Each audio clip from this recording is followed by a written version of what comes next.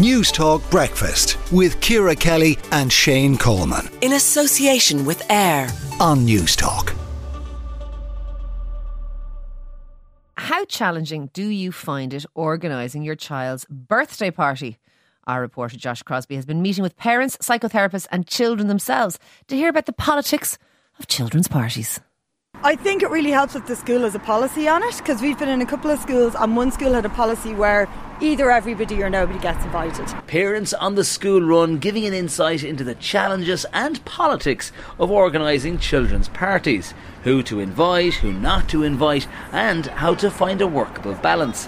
The RSVPs for events start young, but unfortunately some children can tend to be left out. But the one thing that keeps coming up every time I speak to parents about it is this whole idea of exclusion. A commonly occurring thing is that the same children are left out all the time. And when you talk to the parents, you'll often find out these children either have additional needs, they're particularly shy, or they're neurodivergent. Journalist Jen Hogan covers a range of parenting issues, and when it comes to children's parties, parents play a big role in ensuring there's inclusivity. How kind and inclusive are we as a society? Are we just box ticking? Now, a child might not understand the implications of it or might not think about it, just be excited about their birthday party. This is back on the adults here, really, and how big an effort are they making to be inclusive and to be kind and to lead by example. To hear how this type of exclusion can impact a child, I spoke with Dr. Coleman Noctor, who's a child and adolescent psychotherapist. He has this advice for parents arranging a gathering. For the parents of children who are excluded, it's very difficult to support that child because much of what you say as a parent can be challenged by the fact that, you know, their friends are rejecting them.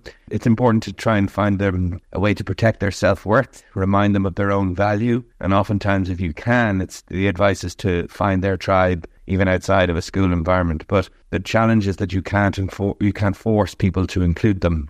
And that makes parents feel very, very helpless. For me, the key is the parents of the child who's doing the excluding. They're the ones who can make a difference. And for the children who are excluded, it can be a very devastating experience to be excluded from their peer group. So what is it like in a classroom today when it comes to invites and chatter among friends about weekend plans?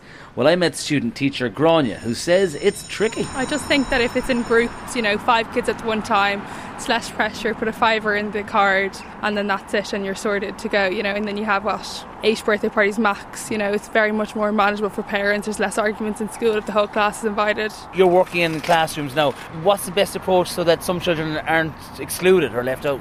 Just make sure everyone knows and everyone's parent knows. I think sometimes sending something home in a school bag, it might be lost in the school bag till the next week. I think it's hard because sometimes parents won't want to tell kids and then kids won't tell parents, so it's all a bit of a lose-lose. Announcing invites in a class or not at all, sending a message to a WhatsApp group, or just discussing it at the school gates. There are pros and cons to all. But what do the parents and children themselves think of the birthday party politics? I think the best way to organise it is to if you invite everyone by text messages and stuff. I share my birthday party with my friend. And are there many politics that come along with organising children's birthday parties and play dates? I don't think there is from our point of view. Rian has his own core group of friends and we stick within that. But if someone were to invite him to their birthday party, well, he would invite them back to his. I'm Seamus and I'm 10. And what's it like now trying to organise a birthday party?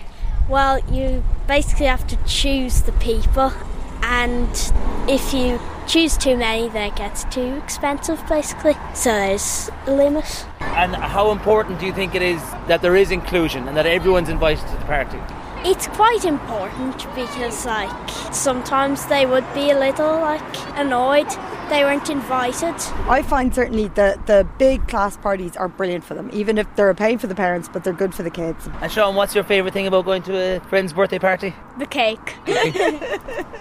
And that was Josh Crosbie there talking about the politics of children's party. Really interesting piece in the Irish Times yesterday by Jen Hogan, talking about the fact that it's always the same kids who don't get invited. Let us know your experience of that. Are you the person who kind of goes, well, I'll invite whoever I want? Or are you the person who kind of goes yeah, my little Johnny, my little Mary is the one who knows there's a party but is never getting the nod for whatever reason. For the kid, yeah, and let us know how you manage that, all of it, the emotional fallout, the politics, all of it. 087 1400 106.